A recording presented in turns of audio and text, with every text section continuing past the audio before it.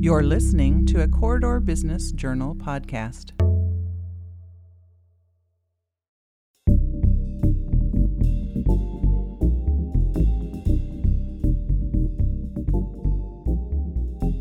Hey there, I'm Nate Kading, and this is Real Success.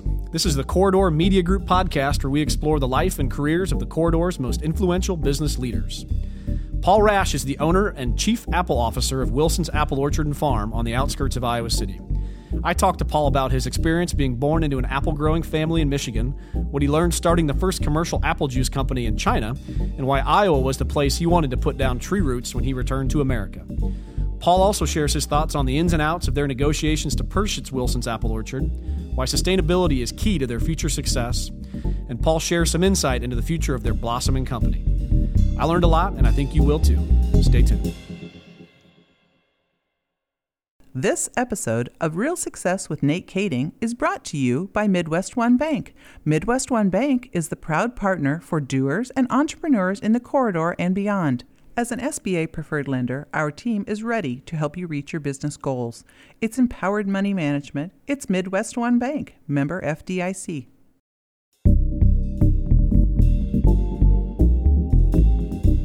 Paul, thank you so much for taking the time. We're here in the beautiful cider house here out at Wilson's Orchard. You know, being a native Iowa City, and this has always been a special place for me. I remember coming out early before you all took over, and back in the 90s, and it certainly wasn't what it's blossomed into today, but it's been an amazing piece of the community for many decades now, and you and your family have taken it to really tremendous places, and it's become really a gem and a cultural amenity, not only for the people that live here, but it's been become an culinary tourism destination of the Midwest, really. And it's a fascinating story that I want to dive into today with you, just learning more about how you got to this point with you and your family, and what the goals are looking ahead and looking forward. But you grew up on an apple farm in Michigan. Talk a bit about what that upbringing was like, and your relationship to farming from the beginning. Yeah, so like you said, grew up in Michigan, area called the Fruit Ridge, pretty big apple area. Fourth generation, my family being the apple business. We were sort of forced into slave labor from the age of 6, and then we had to work until 16. And the day I turned 16, I just got out of there. I was done with apples forever, the wisdom of youth there. And so eventually got roped back into it. But growing up, I was in the commercial apple business, which means, it was large-scale production agriculture. Sure. Of course, large-scale fruit farming, especially in those days, was not what it is today. But it was, it was selling relatively low-margin fruit at high scale. A lot of labor involved in fruit farming, so it meant dealing with a lot of people. And my dad and his 4 brothers had 44 kids between them. So smart. Yeah, it was good. That's one way of labor. solving the labor problem, right? Yeah, just all your offspring. So it was something between a party and a lot like work in the summers anyways. But yeah, we made it. Like I say, I decided I was going to be an electronics engineer at the age of 16, and went off to pursue that, and ended up eventually getting sucked back into the business. Absolutely. Does your family back in Michigan, are they still in the industry back very there? Much so. They are? Okay. Yeah, still on so. the large scale production? Pretty much. My brother's the only one that's really broken out of that mold. He runs a U-Pick cherry and apple operation, but everybody else is still in the big time, 800, 1,200 acre kind of fruit farm operations. And you moved away from, I know there's a lot of different interesting parts of your story as well, just in terms of how you landed back in this place. But you and your wife and family went to China for 13 years, correct? Talk a bit about what brought you overseas to China, and then what brought you back here to the United States. Yeah, the first thing was, growing up, I was not... in fact, my nickname was Cruz because I was always traveling. I just have always loved travel. So after my ill-fated pursuit of electronic engineering, I ended up back in the Apple business briefly, then went back to college and ended up in India for a couple years. Okay. So that was really, and as fate would have it, ended up in Nepal actually in a fruit operation. You just can't shake the fruit. Yeah, I couldn't shake it. And I decided I really liked it. You know, it was the one thing that I liked. So that's what kind of lured me back into the idea of going back into the business. So, long story short, post-college, working at one of the largest fruit farms in the United States at that time with my dad. And that just was in the 90s. In the early 90s, fruit farming saw what row crop saw in the 80s, where, you know, low consumer prices, high input costs, sort of over-leveraged farmland, stuff like that. We lost about 30% of the apple farms in the U.S. during the early part of the 90s, late 80s. Just because the business model didn't work and they got plowed over and moved to something else. Yep.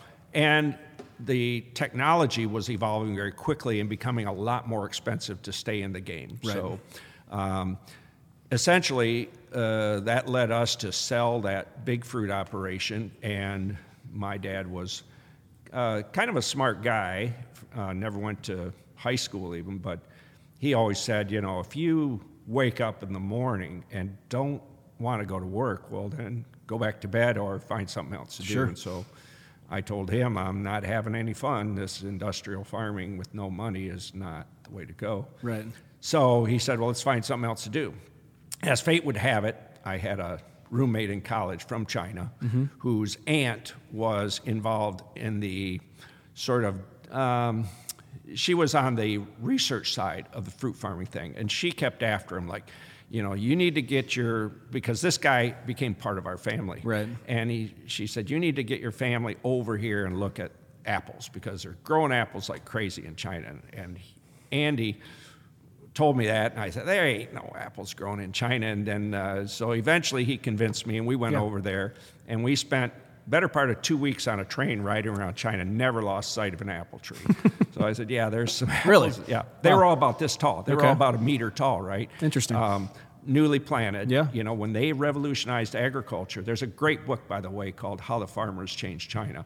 And it goes into great lengths at the first people that really made money when China opened up were the farmers. That's where all the Mercedes-Benz were going. That's where the Rolls-Royces were going. Interesting.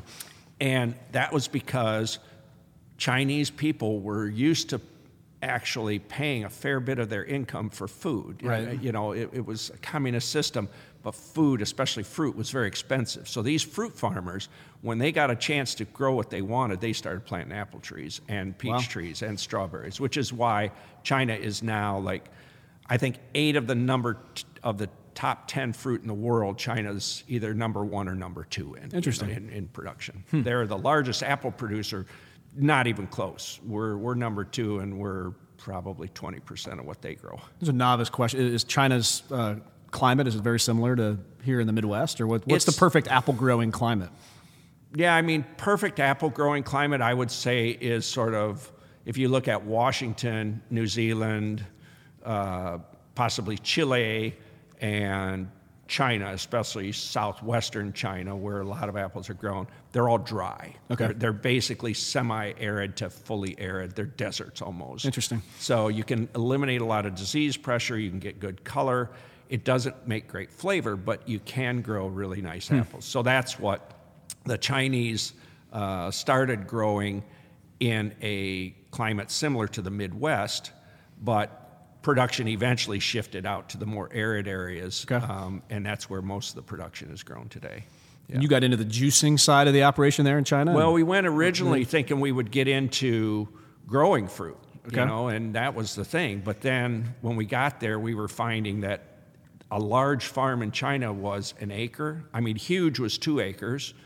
And so a big part of our original, very naive model was we would grow some of our own fruit and buy in other fruit. Well, we found out, number one, it was extremely difficult at that time in the early 90s for a foreigner to own or even rent land. Right. So we would be completely dependent on farmers, and we would be dealing with literally tens of thousands of farmers.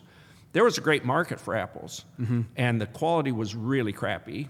So we thought we could add a lot of value there, but the cards were stacked against us for making a go of it on that model.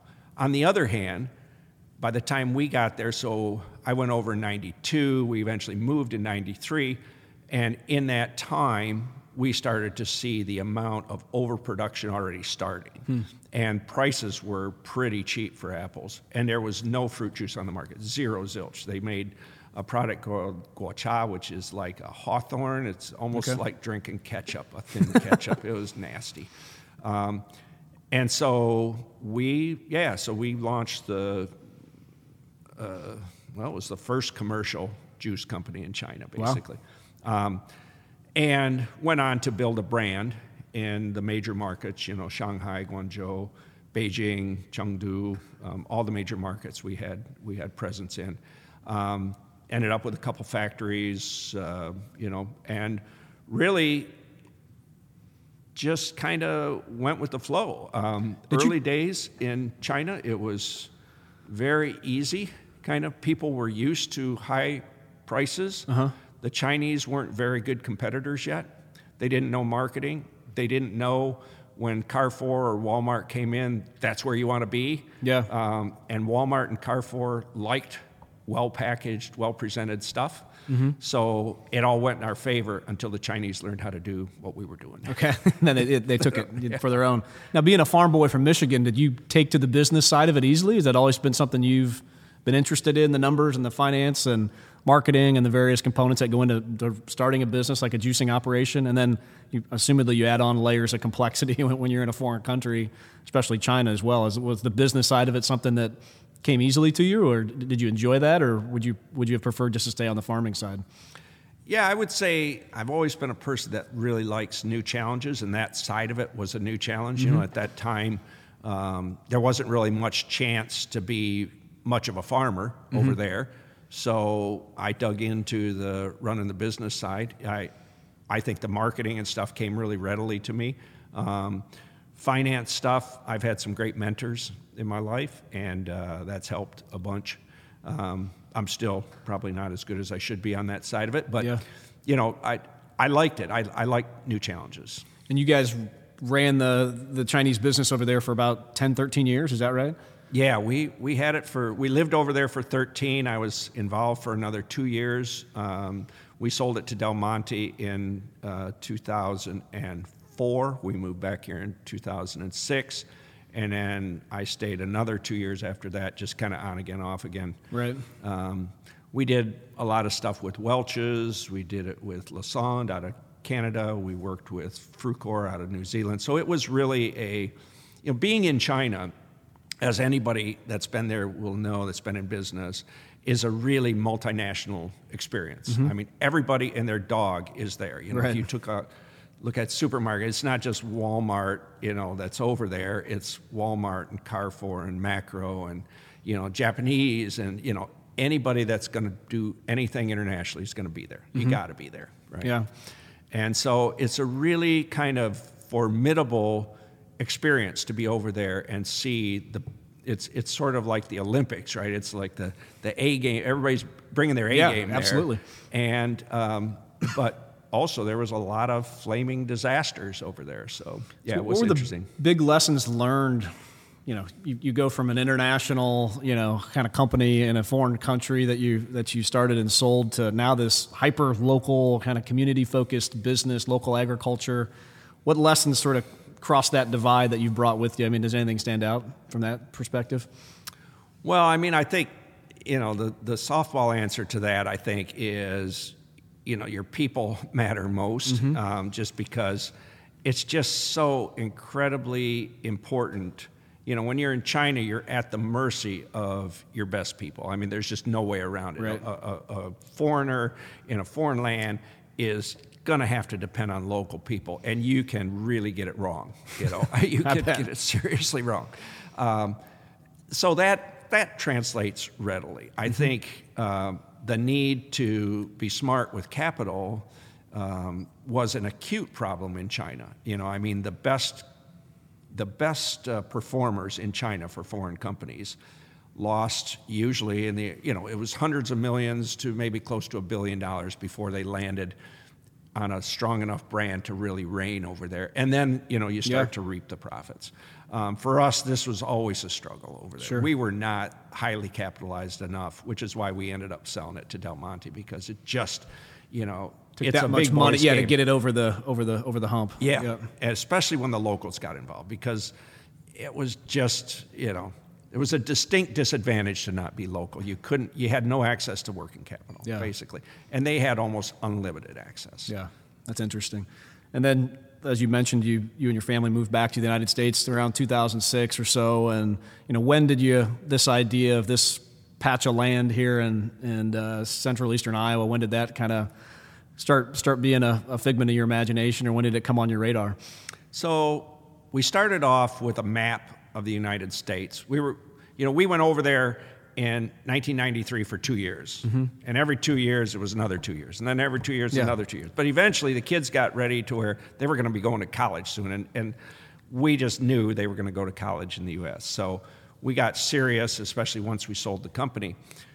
And we got a map of the United States. We said, we're not going to do the East Coast. We're not going to do the West Coast. I was born in Michigan. My wife's from Kansas. She didn't want to live in Michigan. I sure as heck didn't want to live in Kansas.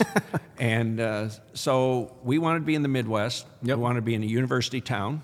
So dating back to our early days in China, we would spend the summers camped out in generally one Midwestern university town. Okay. Madison, Wisconsin, or Boulder, Colorado, or Lawrence, Kansas, or wherever. And always with an eye towards potentially where you might want to settle when the experience in China was over. Okay. That was exactly it. And Iowa City was actually the last one on our sort of litany of chosen places. And literally, and this sounds sort of goofy, but it is true. In day 2, I looked at my wife, and she looked at me. She said, "This is it. This is us, Iowa City. It's approachable. It's a interesting enough town. There's stuff to do here, and we really loved the library. I mean, the library probably drew us to this town more than anything. The university library or Iowa City Public Library? Iowa City Public Library, just because it was so interesting. It was so well done, and the people were so engaged in that. And one of the librarians said, "Man, if you know the apple business, you really got to be," because I was asking her about Apple's Farm. She said, "You got to go out to Wilson's." Mm-hmm. And so we came out here, and it turned out Chug and Joyce Wilson that started this place, they were looking to sell. Well, I should say 50% of that partnership was very interested to sell. Joyce was ready to get on with her life. Chug Wilson, bless his soul, I don't think he ever relinquished the idea of letting it go. Yeah. What was Chug's history, or the original Wilson's family? What was their history with the land here? Did it go back generations, or did they started it themselves? They were in they were Sporting Goods, right? Sporting Goods I was a kid. business, Remember going there where the Chauncey is in downtown Iowa City. Exactly. It was Wilson's Sporting Goods, yeah. And Chug and his brother Tug. Chug and Tug. Chug and Tug, yeah. Their dad started that business. They carried it on in late 50s. I think Chug was in his late 50s when he retired out of that business. Okay. And he had a passion for growing apples. He just did. So he bought a farm over a small lot, I guess it was an acreage maybe, over on Newport Road. And eventually kind of outgrew that and was looking around and found this farm and fell in love with it and just started grafting apple trees, planting apple trees, but yet no experience at all in the apple business, just liked good apples, and did one of the really smartest thing. My dad always said the best farmers were the ones that didn't grow up on a farm because they try new things. They don't know that you can't do something, right? And Chug did something that seems remarkably simple. He planted a bunch of trees, over 130 varieties, and waited until they fruited, tasted them, and said, "Yeah, I want this apple, I don't want that apple." Okay. He didn't listen to the university or whatever. He just dropped them in and see what happens. Dropped them in, and based on one criteria, what tastes good, he replicated them out here. So what's the times for, you plant a seed and then first time you can start tasting the fruit? How long is that? With apples, you got to graft them. So, basically you're talking about pretty much at that time with the rootstocks he was using about 5 years. Okay. Yeah. But he wasn't in a hurry, and it ended up remarkably well because he figured out very early, I'd say after those 5 years, he settled on Honeycrisp, Song of September, and a few other varieties that have just shined because consumers love them. Right. Honeycrisp at that time was a brand new variety. Commercial growers, like I grew up with in Michigan, they hated it. They didn't want anything to do with it. It was ugly, hard to grow. They just didn't get it that consumers love that apple. Yep. So that was really brilliant of Chug to do it that way. And as a result, we inherited from him, when we bought this place, a big acreage of 3 or 4 apples that really were consumer friendly. That's awesome. Yeah. And so how did you finally get the deal done with Chug? How'd you? Oh my God, it took forever. So we had it on paper 3 different times. Okay. And each time Chug would eventually find some reason that it wouldn't work. Okay. And we actually looked. How'd you value the land and the business at that point? I mean, how do you get to that? How do you get to that point? Of course, for Chug, it was worth $1 gazillion, and for us, I mean. Was he making a profit out of the orchard at that point? Yeah. Okay. Oh yeah. Oh, you mean a profit? Was his on business? The operations? Was the business making money, or was it the land, the assets that were the value? It was making money only because they didn't pay themselves anything. I mean, it was a retirement project for them. Sure. They didn't really. It was a labor of love for him. For Joyce, maybe less of the love thing. It was just a lot of labor. Yeah. But yeah, I mean So what we did is we never could make a deal on this place. Mm-hmm. We ended up buying another farm in Johnson County because we couldn't buy this place. We bought another farm, and we were very clear with Chug and Joyce. They helped us. They talked us through what varieties sold well and blah, blah, blah. And so we planted that. When we moved back, we planted an orchard there in 2007. This is over basically on Lake McBride. And then after that, in 2008, Chug had a bunch of medical issues, and he called me and said, okay, now I'm really ready to sell. And I said, well, I've got an orchard now, Chug. I'll lease it from you, but I don't want to buy another orchard. And he said, no, that won't do. So then he had a deal in the process. The flood came. I don't know what all happened. But long story short, in 2008, he called me in August and said, look, I'll rent it to you, like you said. So I rented it with an option to buy, a 3-year lease with an option to buy. And I mean, that year, for the 2 years previous to that, actually there had been very little work in the orchard. So it was overgrown. Right. The apples were really not very pretty. How big was your team at that point? You weren't here, you just coming onto the property for the first time. How big was your group? It was pretty much me on the farm side. You're clearing the weeds out of the... Yep. And we had some other folks involved on a part-time basis. But the main thing was we inherited a really interesting team that worked for Chug and Joyce. There was a woman, Barb Schindler, that ran the retail, or she worked under Joyce in the retail at that point, and it was very clear early on that she was really capable. So she became our retail manager, and then likewise in the bakery, Karen Vandenbosch was just exceptional.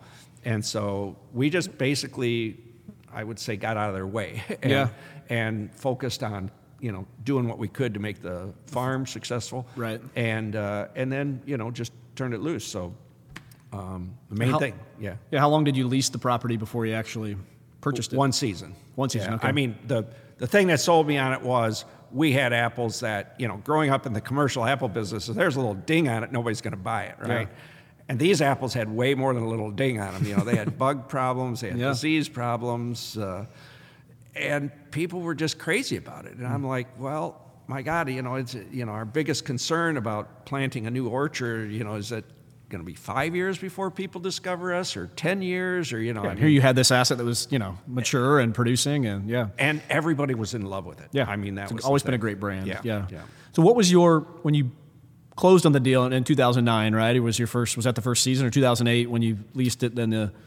So we ran it in 2008, and we closed the deal in 2009. What was your vision? Take us back to that point. Like, if you were in 2009 and you were looking ahead 10 years, did you have a long-term plan and vision? What I mean, people visit out here now, and I think one of the great parts of the story is a sort of entrepreneurial evolution out here on the orchard, where you've got, we're sitting in the cider house with an amazing restaurant above, and the food element, and now you're doing distribution with the hard cider and the regular cider, all these sort of things that have evolved here within the business. Was that part of the original vision for you guys, or was it more of sort of a let's do one thing, and then another opportunity pokes its head out of the sand, and you do that? I mean, was there a grander vision at the beginning?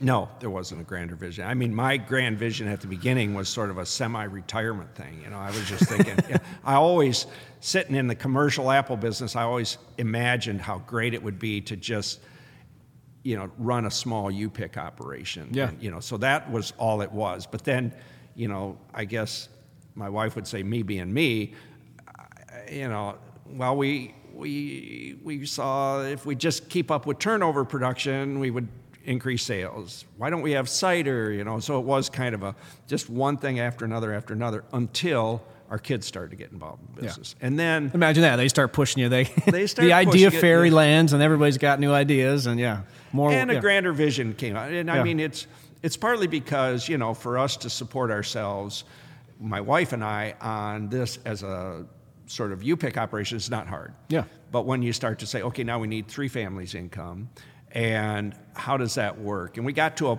tipping point sort of about 2017, 2018, but particularly around just pre-COVID, where, you know, we were like, we're either going to back up or we're going to march forward. And if we're going to march forward, we got to be all in kind of thing. So we went from 3-month operation, open August, September, October, to full year operation, which meant, you know, full year salaries in a business that is very weather dependent. Yeah, so you got to seasonal worry business. about how do you pay those salaries during the slow months, and, you know, how do you capitalize on the land that you're paying for, and all of this kind of stuff. And that has led us into refining our original vision, but our original vision is still very much sort of set out.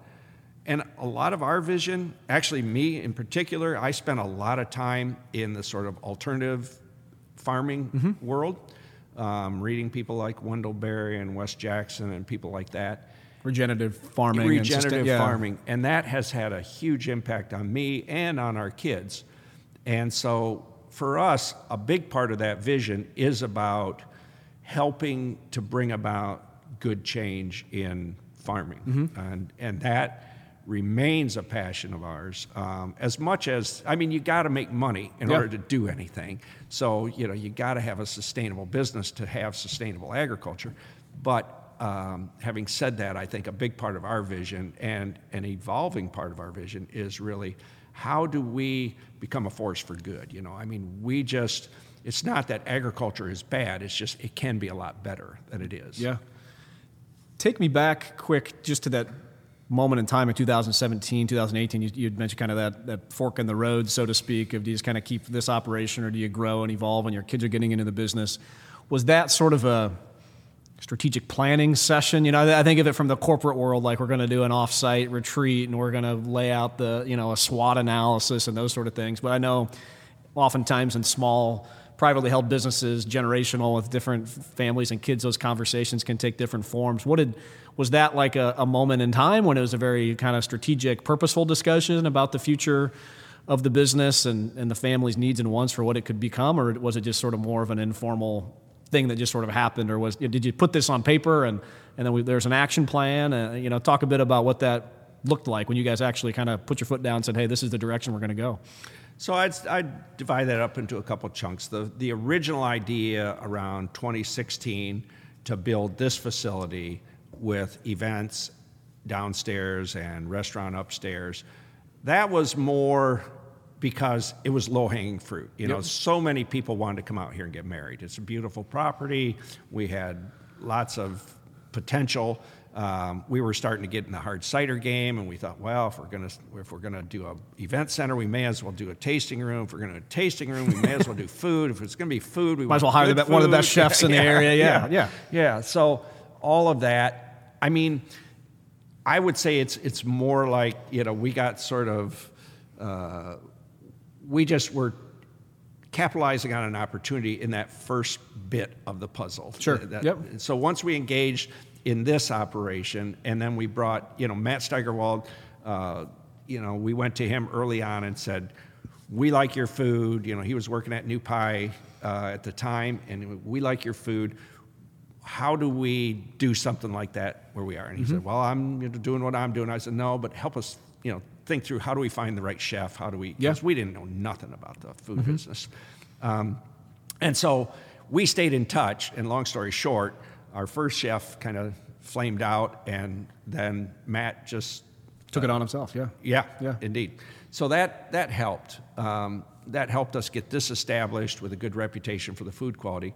But really, when our son Jacob got involved in the late part of actually in 2019, he was in China, and we were communicating a lot. And he really helped focus it in a more of a strategic fashion, like, this is how we would need to build this business. And of course, we all wanted him in the business, and his ideas were a lot different coming out of the hospitality tourism business. Sure. He saw what people were really attracted to, and he sees everything through the idea of the hospitality sector.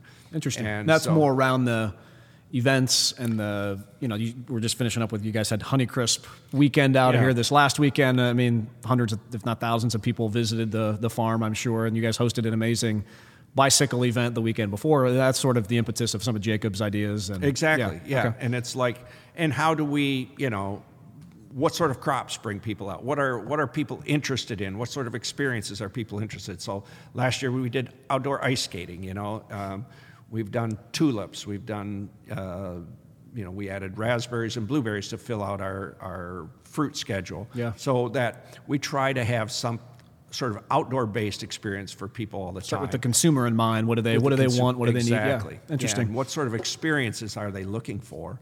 And then couple that with food and drink. Yeah. And that's kind of our recipe right now. Yeah, it's amazing. I mean, you come out here to the farm, and you guys have checked those boxes. You come as the parents can get some nice, smoked meat, locally produced, or a hard cider. They can walk around. The kids can run around and do their thing and pick apples, or not. Just go buy them. Have you guys pick them, and you just go buy them in the shop. No, you guys really done a tremendous job at that for sure. What is the sort of the next piece of the puzzle? Is there something kind of more immediate, or are you guys really just focused on continuing along this path now in the post-COVID era, building more events, doing different things out here to get more people, or is there another kind of strategic piece of the puzzle right now you guys are focused on implementing? So I think for us right now, we're really focused on getting this piece really functioning well, but I'm not going to lie to you, we've got some other stuff in our sights. We're just not really ready to talk about it right now. But yeah, I mean, we can definitely see that this is a model that needs fine-tuning, A, but B, could be used in other areas as well. So, yeah. What are the big tricks? You guys are getting into distribution and wholesale, both at the hard cider and beyond. What are some lessons learned there as you take the product off premise? What are some either the key challenges or kind of strategic initiatives around that? Well, I think one of our key learnings is wholesalers suck. I mean, that's just a fact. They just, I think the value that you get from the alcohol wholesale system is... Yeah, it's antiquated to say the least. It's antiquated, and, these guys, it so reminds me of the state-owned enterprises that we dealt with in China. There's no competition. They don't have to innovate to succeed. It's like, they're just...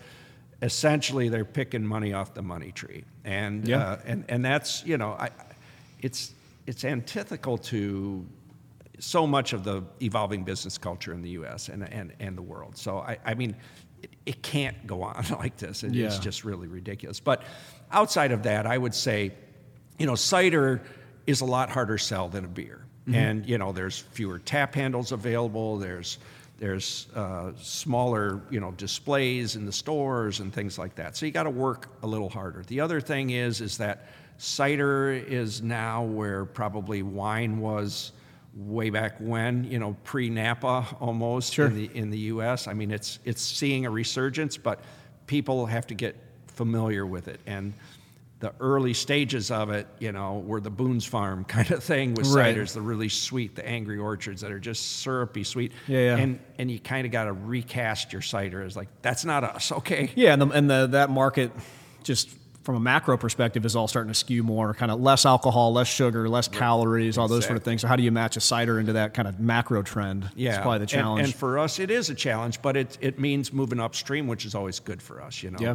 So we've just started to produce a bunch of really high-end ciders, completely dry. They're like a good dry wine. That's great. We've got 5 acres of orchard that's just dedicated to cider production specifically, and we see that as a real room to roam. And, I think for us, the lessons learned are, do it step by step. Yeah. Make amazing products and keep getting them out there in the world. And I agree with you on the wholesaler piece. So that's that's a tricky one. You got to depend on them as a third party partner.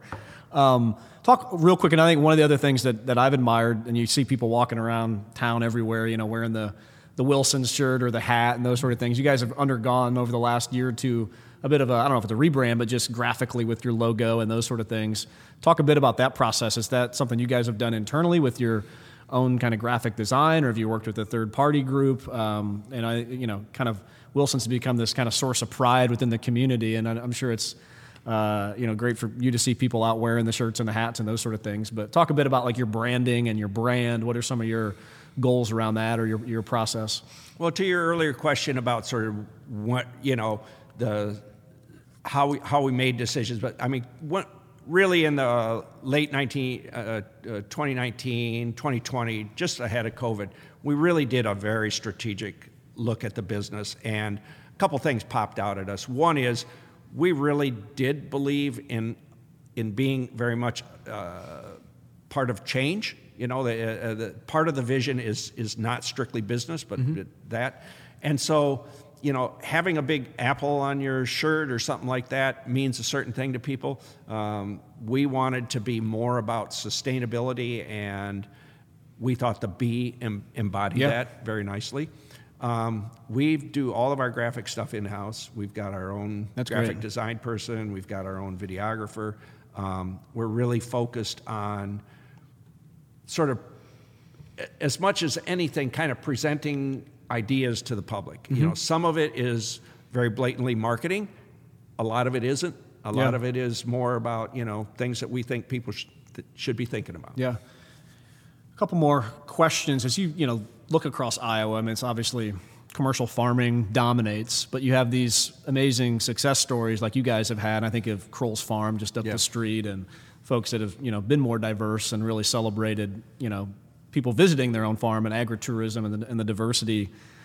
What do you think needs to happen to continue to tip that scale and get more momentum around that within the state? Is it, telling the story of what Wilson's has done and education, or, what do you think needs to happen in order for more of these stories to start to pop up across Iowa and in the Midwest in general? I mean, the single biggest accelerator of the change that we think can happen is consumer buying behavior, obviously. And so we very much, that's why we spend so much time and effort both getting people out to the farm. Of course, that's a win-win, but also in the videos we do and the marketing that we do in general, we are really trying to get consumers to think with their dollars, to really act on, okay, you say you don't want confinement hog farming. Well, where are you buying your pork from? Are you helping the problem or not?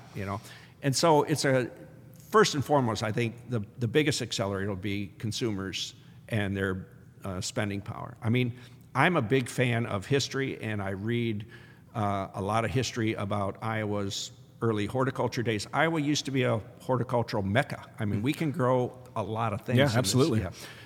We just don't anymore. So in order, though, to get, there's a lot of community-supported agriculture farms around the corridor area. There's a lot around Des Moines area, and there's increasingly, like breweries, they're just kind of everywhere. Yeah.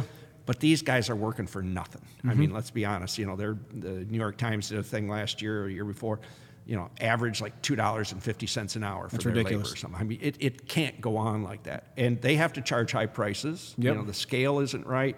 But I guess my point is that it all starts with the draw from consumers. If the draw is there, people will scale up, and then you can have a Kroll's Farm or what we do.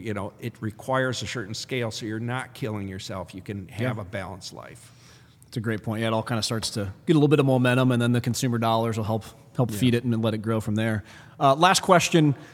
You think of success in the long term for Wilson's and what you guys have built out here. If the New York Times is writing an article about how unique and special this place is, on a national, international scale, there's a story to tell here 10 years from now. The New York Times is writing this article. What are some of the highlights or sort of key strokes to that article? What would you want Wilson's to be known for 10 years from now if it's going to be a national success story? I think success for us would be, obviously it starts with financial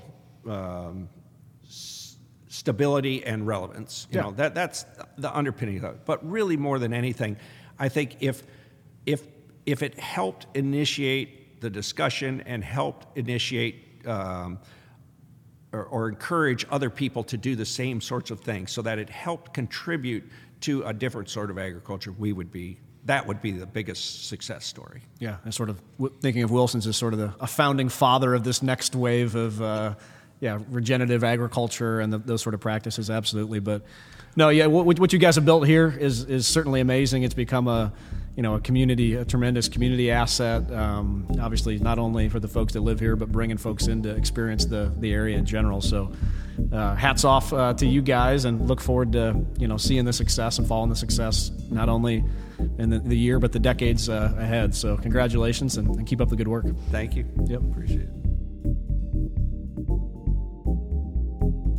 Many thanks to Paul Rash for coming on to the show to talk about his real success. If you'd like to learn more about Wilson's Apple Orchard, you can visit them at wilsonsorchard.com or make a trip out to the orchard yourself. I'd like to thank this podcast sponsor, Midwest One Bank. Experience simply better banking at midwestone.bank.